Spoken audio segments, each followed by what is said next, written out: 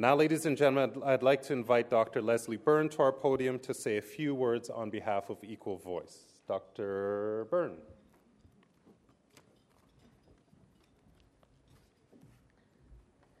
Thank you, Nick. I just want to say it's been a really long time since anyone introduced me as the youngest person sitting at a table. And I want to say to you, hang on, and enjoy it. It doesn't last.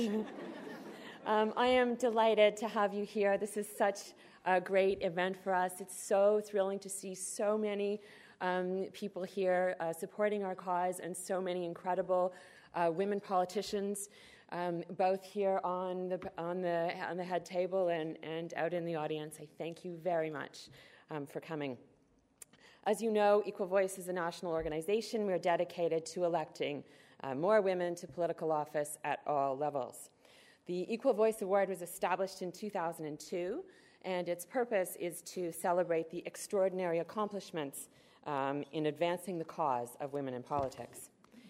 In previous years, we've acknowledged some truly incredible women, including Anne McClellan, Belinda Stronach, Kim Campbell, Leona Aguka, Frances Lankin, Hazel McCallion, Flora MacDonald, and our first winner, Carolyn Bennett. Both Frances and Carolyn are here today for their outstanding efforts to encourage more women to be involved in politics.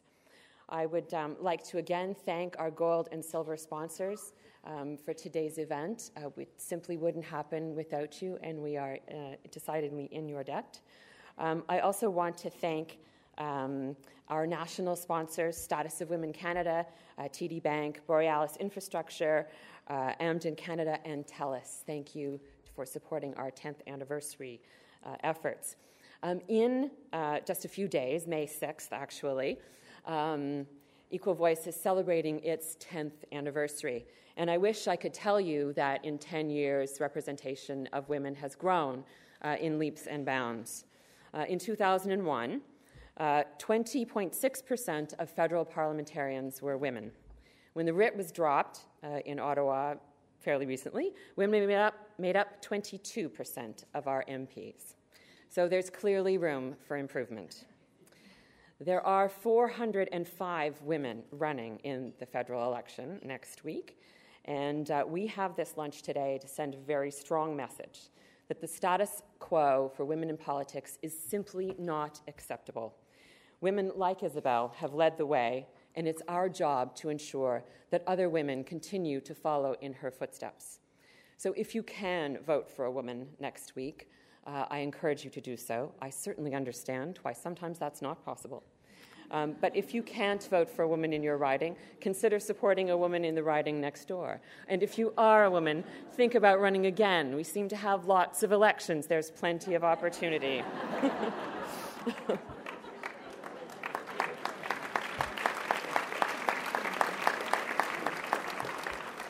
Today, it's our very great pleasure to celebrate the Honourable Isabel Bassett with an Equal Voice Award. Isabel distinguished herself in politics and throughout her career with her commitment to diversity and her long-standing dedication to women in public life. She is most worthy of our recognition. Isabel will be formally introduced in a moment, but I would like to read, if you don't mind, a note from Isabel's sister in Halifax, who could not be here today. Congratulations. This is such an important recognition of your contributions to advancing opportunities for women in so many spheres. You really are an inspiration to us all. I'm thinking of you, Margie. Thank you.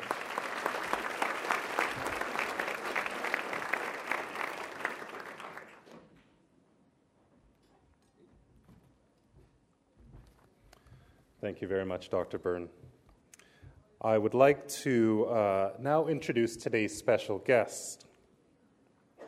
And I'd like to begin by congratulating the individuals who knew over 6 months ago that choosing April 27th as the date for this event would land it so squarely within a federal election campaign. I'd like to borrow your crystal ball someday. Had this event taken place 2 days ago, in fact, we would have literally have been able to finish dessert and go straight to an advanced poll. Alas, those of you who have not yet voted will need to wait a few more days. We are pleased to join forces once again with Equal Voice to spotlight women in politics. The number of female candidates in political races is growing, though we all know that more can and needs to be done. Equal Voice's own statistics bear this out. Canada is ranked 49th in the world on the list of women in national parliaments, trailing among others Wales, Sweden, and Rwanda. As Nancy Peckford, Equal Voice's executive director, has said, it takes an incredible commitment to the democratic process, considerable sacrifice, and lots of tenacity to stand for public office. Add to this family responsibilities, a traditionally male-dominated profession, and the prevalence of old-fashioned notions of leadership, and it's easy to understand why elected official may not top the list of dream jobs for some women. Luckily, though, Canada has great examples of women who have thrown their hat in the ring and come out on top, setting high standards and being exemplary role models for those who contemplate such a challenge. Isabel Bassett is one such role model. No stranger to public life, Ms. Bassett first ran in the federal election of 1993 in the Toronto riding of St. Paul's.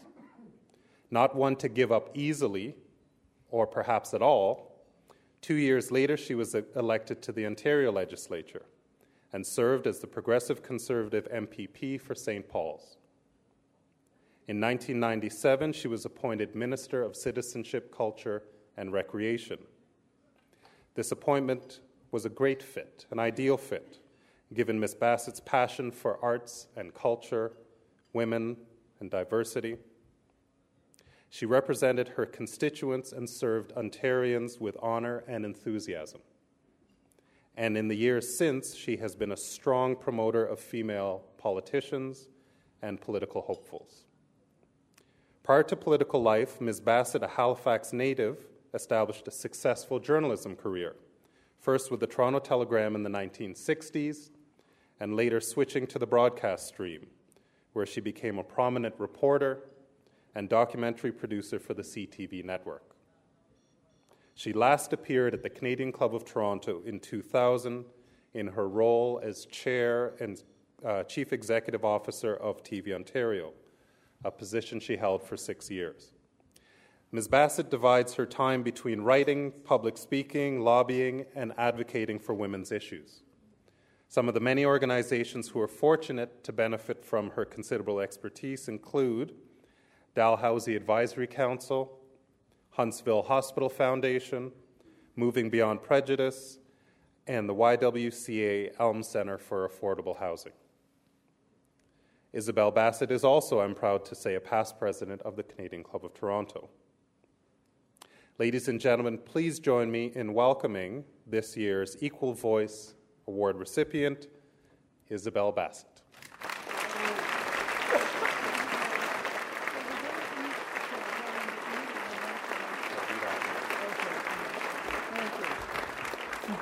Thank you very much, Nick, and welcome, everybody. It's wonderful that so many of you have come out to support Equal Voice. And me, you begin to wonder when you're nominated for something, is somebody going to show up? So I'm very happy to see you all here. I also want to thank the Canadian Club of Toronto, Nick, and everybody else involved, and Equal Voice. It's great when you come together to put on an event such as this. And it's 10 years after, as Leslie pointed out, that Rosemary Spears, Libby Burnham, Donna Dasco, and Frances Lankin and others started Equal Voice. Probably Carolyn Bennett, you were there too. But all the people that were pushing to see more women elected. And I see Jim sitting down there, Peterson, and I don't want to think that we don't want male politicians. You just have to move over and make room for some of the women as well. So when I began thinking... When I began thinking what I'd talk to you about today, how I could inspire you, I thought I'd better look at what other women Eve Award winners had said.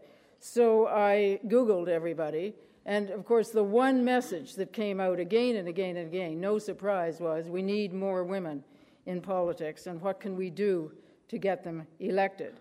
So then, I wasn't really up on the numbers. I just thought, we were doing well. You look at all the politicians that you see on air. Hillary Clinton was running, Kim Campbell, big top positions, and all the ministers. You think women maybe are doing all right in the world.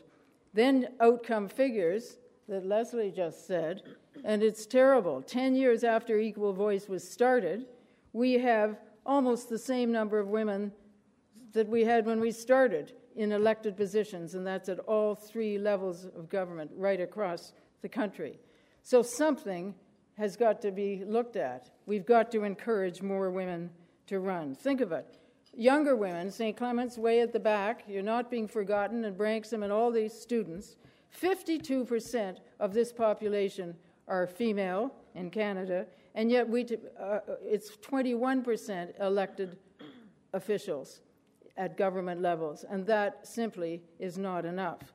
So trying to think of how I'd explain it to people, I began thinking, what if that was a family, and all the major decisions in your house were made by a man because you only had 21% say? You can imagine how you'd feel. So that's the kind of thing that we're looking at. I know it's a silly example, but that is what we're looking at. So anyway, talking about numbers, I don't want to be doom and gloom because a lot of good things are going on, and I think we're cooking to the top. Equal Voice, with all the programs you've been hearing about, they are creating a need and an awareness for the need for more politicians at all levels of government. And they have been laying the groundwork with their programs that women can go to. They have mentors that you can talk to, and on and on. So you're not alone if you want to run. And you're beginning to be told that you maybe should be running. So women, I think, are thinking about it, whereas 10 years ago, they weren't. But as I drive through the country, I look out at the farmers tilling their fields, and I think, this is a bit like what Equal Voices has been doing, to prepare anyone for anything. There's a lot of plowing and tilling the soil. And then I began thinking, well, the farmers' crops keep coming up every year, and Equal Voices' crop has to spend a few years yet before we see any results. But it is going to happen. Kim Campbell said when she was standing here making the speech that at the rate we're going, we won't see parity, which it means equal numbers of men and women sharing office in politics, for another 4 generations. So that is a long time. That's like my granddaughter Dagny, who's 1's daughter, before we have parity. That's not fast enough. Anyway, who knows what's going to happen May 2nd? I think Leslie mentioned already that we have 405 or so candidates, female candidates running, more than we've ever had before. And nobody's predicting who will get in and who won't. But the chances are we'll see more women. And that's an encouraging thing. Now, I can hear some of you thinking, oh gosh, who cares? Things might be going along well. Why do we need more women in politics? Well, for one thing, it's just a minute, I've just got to get my pages sorted that are sort of stuck. First of all, it isn't about women's rights. It's about equality, the equality of women's representation in government. And I already mentioned to you what it'd be like in a family situation if you were outnumbered to that degree. Well, I know that's dramatic, but that's the situation we're in. But even if all women politicians don't share the same views, and that's what people always come back at you with, oh, well, women are going to argue. Well, all groups argue. People don't have to share the same views. But studies show that they are more likely than their male counterparts to sympathize and support family issues, such as childcare, poverty, health, housing, and stopping domestic violence, only to name a few. 100 years in Winnipeg, Nellie McClung, and I will refer to her a couple of times simply because I wrote a book and she figured largely in it. She was very central to getting the vote for women provincially and then subsequently federally, and she used humor to show that male politicians had little interest in even trying to understand women's issues. Nellie McClung and her fellow suffragists staged a burlesque featuring a women's-only legislature, and the men had to come pleading for the right to vote. The female MLAs complimented them on their appearance, and sounds familiar, and dismissed their concerns, patronizingly insisting that they were intended for higher duties, such as tending to the home, and they asked them, should we call men away from the useful plow to have them talk loud on street corners about things that do not concern them? Well, women not only have a different perspective than men, but they also have a very, very different leadership style. More and more studies are coming out showing that women managers and leaders have a more collaborative, less confrontational, less hierarchical leadership style than men. Now, I know that's not news, but the surprise is that women leaders are proving to be good for business.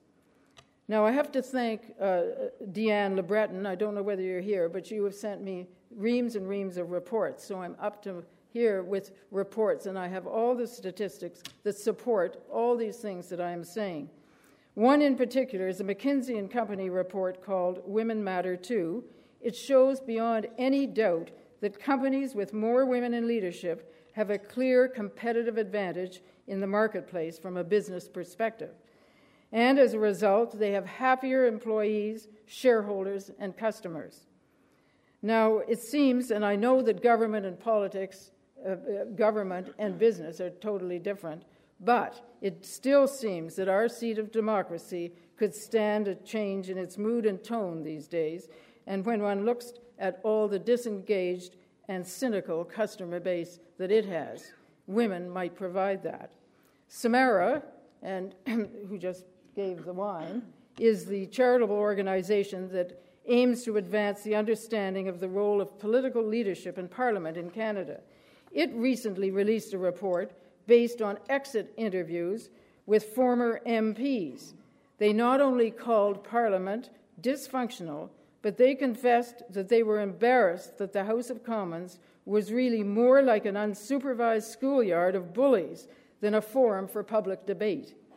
Well, maybe I'm overly optimistic, but it seems obvious that if we had more women politicians in play with their different kind of leadership style, we could restore a little positive balance to the democratic process.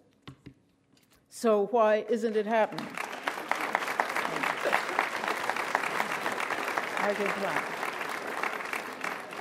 So why isn't it happening? Political leaders accept women, we know that. Just look at the number of women candidates running in this election, and I'm sure they will be appointed if those that win will move on and up. And I know firsthand, because my partner, Ernie Eves, who's sitting here, when he was Premier, he appointed more women to his cabinet and put them in high-profile positions than had been done previously. Elizabeth Whitmer was Deputy Premier, Janet Ecker was Finance Minister, and Helen Johns, Minister of Agriculture. All not usual positions for women in the days gone by. The public, we know, is ready to accept women. Jennifer Lawless, who is head of the Women in Politics Institute at the American University at Washington, D.C., explained at Equal Voices Anniversary Conference in Ottawa that the traditional barriers that once existed for women in politics are more or less gone, and that today a woman candidate can do as well as a man in the same district, attracting the same financial support and the same number of votes. In her surveys of thousands of potential political candidates, Dr. Lawless found the problem is really with women holding themselves back. When I asked various qualified, educated, and politically minded women if they would ever run for office, they replied that they didn't want to work in the culture of confrontation, backbiting, and one-upsmanship of politics. They didn't want their private lives to be made public, and all the young mothers said that the timing was wrong. Almost everyone that I spoke to with raised the all-too-familiar work-life balance conundrum. Not that I blame them. Corporate culture is bad enough, we know, but government life can be even more so. It's difficult enough for men, but it puts an added strain on women who have been socialized to believe that they are responsible for taking care of their families. Women's socialization is a powerful influence on women's ambitions.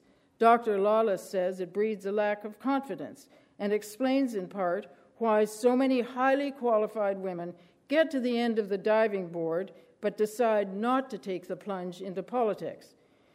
Dr. Lawless discovered that compared to men with equal training and abilities, women tend to underestimate their own qualifications and, as a result, have lower political ambition, a lack of confidence that often prevents women from taking on new challenges. Fiona McFarlane, who is involved with the International Women's Forum and a partner at Ernst & Young, told me about a leadership exercise at work. Employees assembled into groups, and each group had to submit a plan about building a bridge across the room. But first, they had to name a leader. And you probably can guess, every single group named a male leader, although all the people had equal qualifications in the group. One woman participant, an engineer no less, said she didn't know enough about bridge building.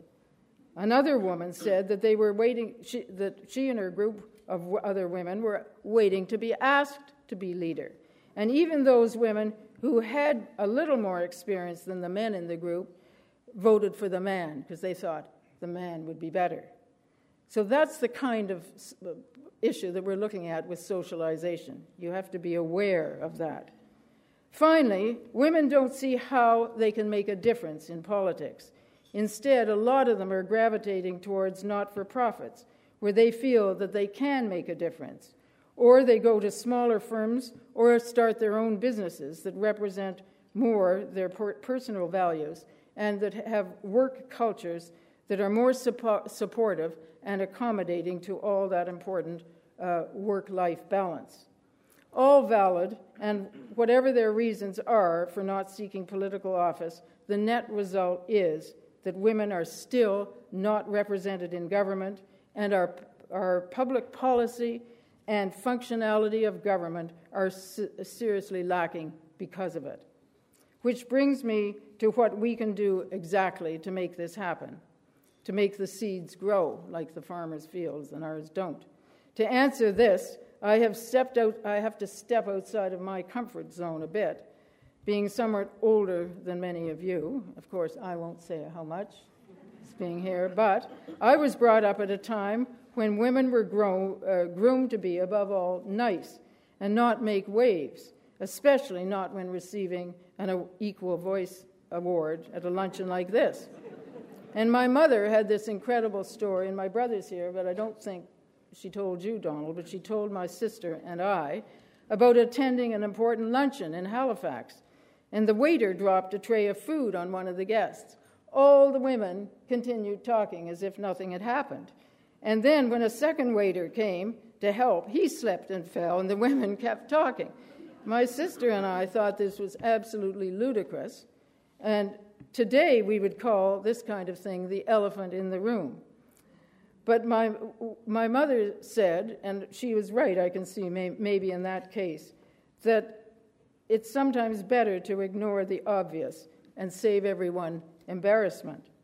But there are times in life, and young people here will learn it if you don't know it already, that it is better to make waves when you have to speak out, and today is one of them.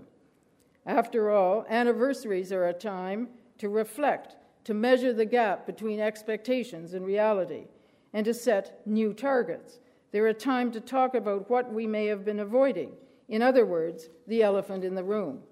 And this elephant has to do with the United Nations definition of equality, which says, equality between men and women refers to equal rights, opportunities, and responsibilities. The responsibilities of men and women. Well, today, thanks to all the women and some enlightened men who fought for suffrage and all the rights that we enjoy, we do have rights and opportunities. The elephant in the room is responsibility. The door is open. The path leaves something to be desired, I know, but it's clearly there, and it's our responsibility to walk forward. 100 years ago, to make her point, Nellie McClung resorted to stand-up comedy.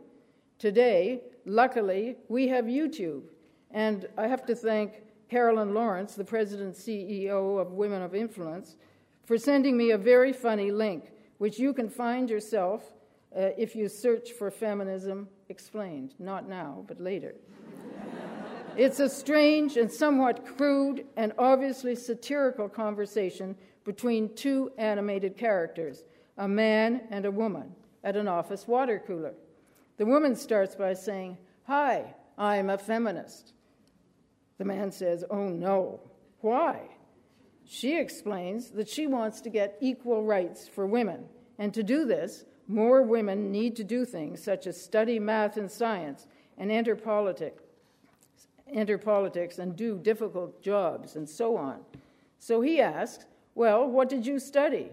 To which she quickly replies, "English, because math and science are boring and I don't want to hang out with geeks. But other women should."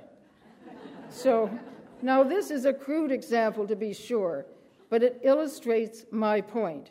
We want parity in politics, but we want someone else to actually step forward and achieve it for us. Is it possible that we become a little bit spoiled in this regard? Have we been socialized so that we will keep our place? Do we fail to see how we could make a huge and meaningful difference by getting ourselves elected? Or do we lack the confidence to risk taking the plunge into strange waters? I've asked myself these questions so many times when I stood at the end of the diving board. And one time I initially turned back. That was 20 years ago when the Canadian Club asked me if I wanted to be president. I didn't think I would fit in with the male business elite. So I went home, and after a lot of soul-searching, I finally realized that this was the opportunity I'd been saying more women should be taking. So I took the leap. And as it turned out, I was able to bring diversity and positive change to the board and gained confidence, contacts, and knowledge that proved invaluable subsequently in my later careers.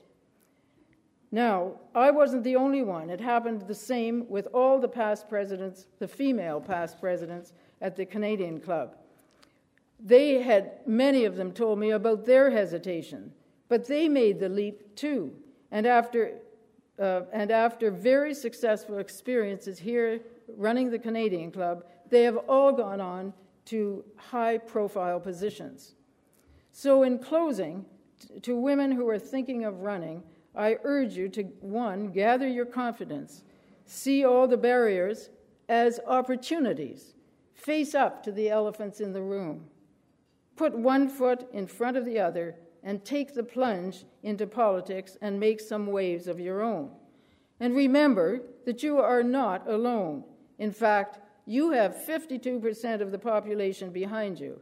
And in case that's not enough, you have the support of Equal Voices programs. And those of us who are not running can help too. Equal Voices Be Her or Support Her program shows you how to help candidates. So go online and see. If everyone does their part and takes advantage of their opportunities that we have earned, collectively we can and we will fulfill our responsibility of equal representation in government, long before our great-grandchildren are born. Now, in closing, I just want to read you a few lines from a poem by Emily Dickinson that I first read at St. Clement's, so it seemed appropriate. We never know how tall we are until we're called to rise. Then, if we are true to form, our statues touch the skies. Thank you, and vote, please.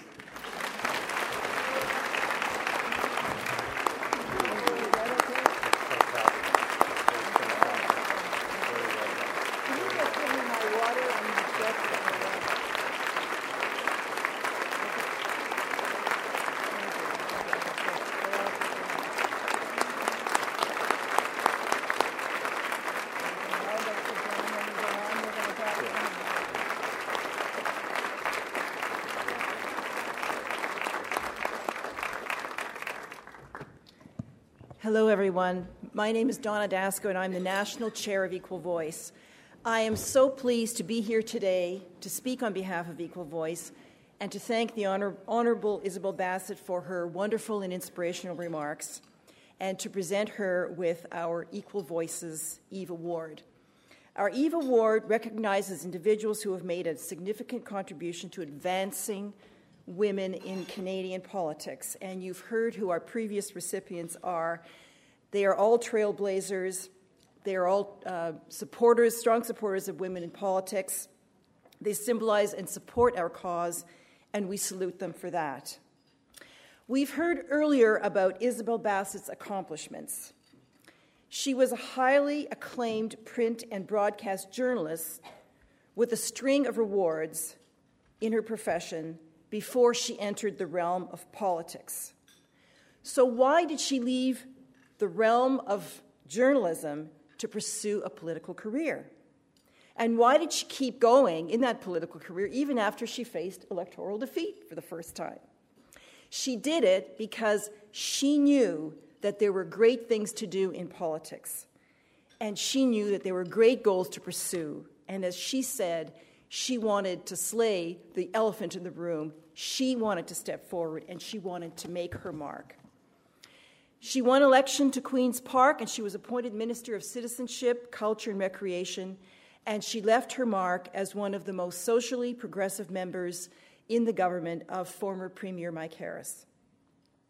Isabel Bassett has consistently promoted women in their careers, and she has been consistently enthusiastic in promoting our goal, and our goal at Equal Voice is to elect more women to public office.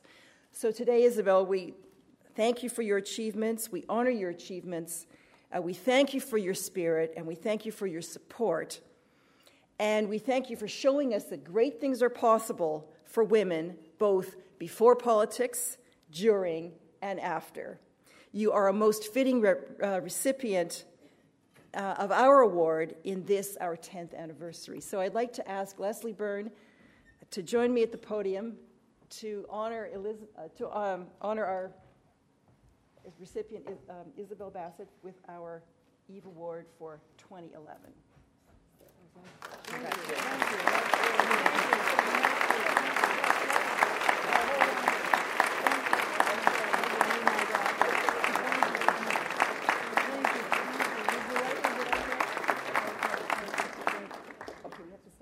Stand here. The photos.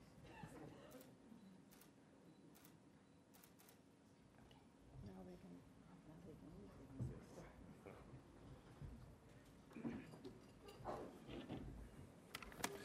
Thank you very much, Isabel, Donna, and Leslie.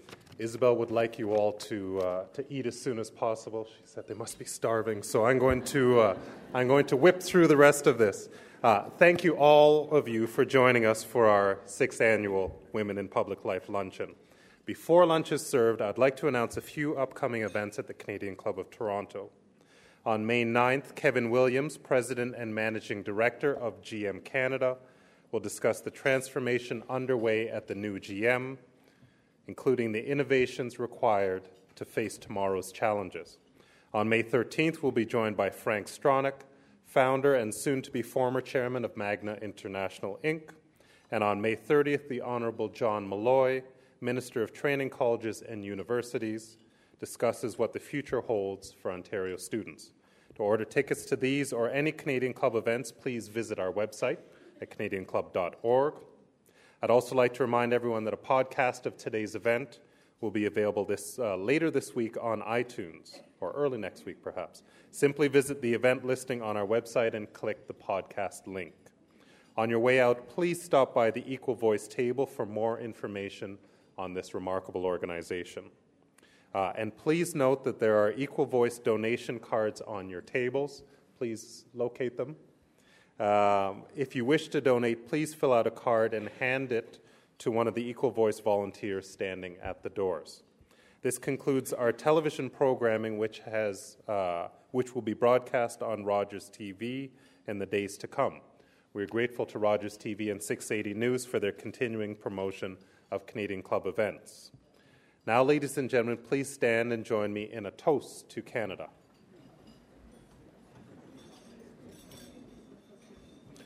to Canada.